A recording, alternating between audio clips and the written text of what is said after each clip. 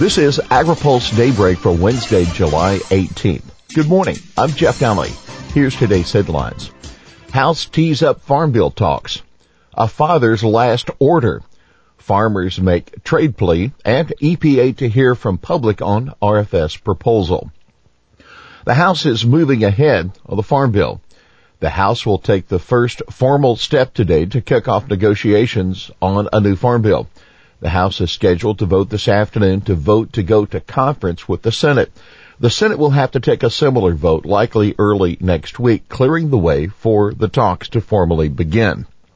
The House also will vote this afternoon on a Democratic motion to instruct the negotiators to provide mandatory funding for the animal vaccine bank that would be created by the legislation. The Senate bill authorizes the bank, but it doesn't mandate funding for it. Conferees could meet next week. There could be an initial meeting of the conference committee next week before the House breaks for its August recess. Senate Agriculture Chairman Pat Roberts said the Senate will have 7 conference committee members, 4 Republicans, 3 Democrats. House is expected to have 20 conferees from the House Agriculture Committee, plus some additional representatives from other panels.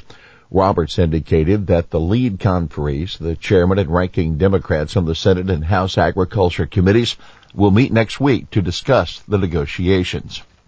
Get the Farm Bill done. The ranking Democrat of the House Agriculture Committee, Collin Peterson, said those were his 98-year-old father's final words of advice to him when they parted after a visit the week before his dad's recent death. That's the last thing he said to me. Isn't that something? Peterson said yesterday. My sister says you have been ordered. You better get back there and get to work, Peterson said. The House vote on the Farm Bill was moved up to today so that Peterson could return to Minnesota for his father's visitation and funeral. For more on the Farm Bill and the latest on the Trump administration's trade dispute, be sure and read this week's AgriPulse newsletter. House trade hearing puts focus on farm pain. Farmers will be on Capitol Hill this afternoon to warn a House Ways and Means subcommittee about the impact the administration's trade war is starting to have on rural America.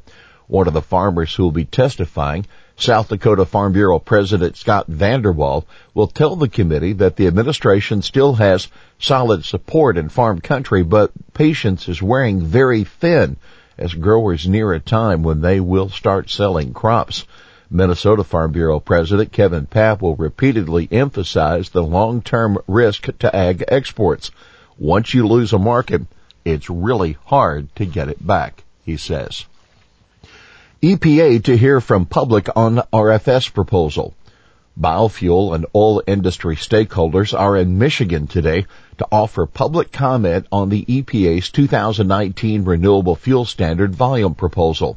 The hearing is technically a forum to offer input on the volumes in the proposal, but look for biofuel speakers to ask the EPA to include language to reallocate waived biofuel volumes in its final rule. These waivers, given all behind a shroud of secrecy, have set the blending levels back to 2013 levels. That will come from Chris Bliley with Growth Energy. In her testimony, Samantha Slater of the Renewable Fuels Association says EPA's proposed 15 billion gallon mandate for conventional ethanol in 2019 means nothing until EPA reallocates those lost gallons and sets forth a more transparent and rational process for future refinery waivers. Refiners will keep arguing that the waivers haven't hurt demand for ethanol. The Fueling American Jobs Coalition cites data showing the ethanol blending rate was up slightly in the first quarter of this year from the same period in 2017. National Academies predict ag science breakthroughs. The National Academies of Sciences, Engineering, and Medicine will release a report today identifying the most promising areas for scientific breakthroughs that will increase sustainability and productivity in U.S. agriculture. Watch agripulse.com for the findings. Here's today's He Said It. An almond doesn't lactate. I will confess. That FDA Commissioner Scott Gottlieb saying that almond milk doesn't comply with his agency's long-standing standard of identity for milk, which is defined as the product of a lactating animal. He said FDA is going to start cracking down on plant-based beverages that call themselves milk. Well, that's Daybreak for this Wednesday, July 18th. AgriPulse Daybreak is brought to you by Watkinson Miller and the United Soybean Board. For the latest news out of Washington, D.C., visit agripulse.com. For AgriPulse Daybreak, I'm Jeff Nally.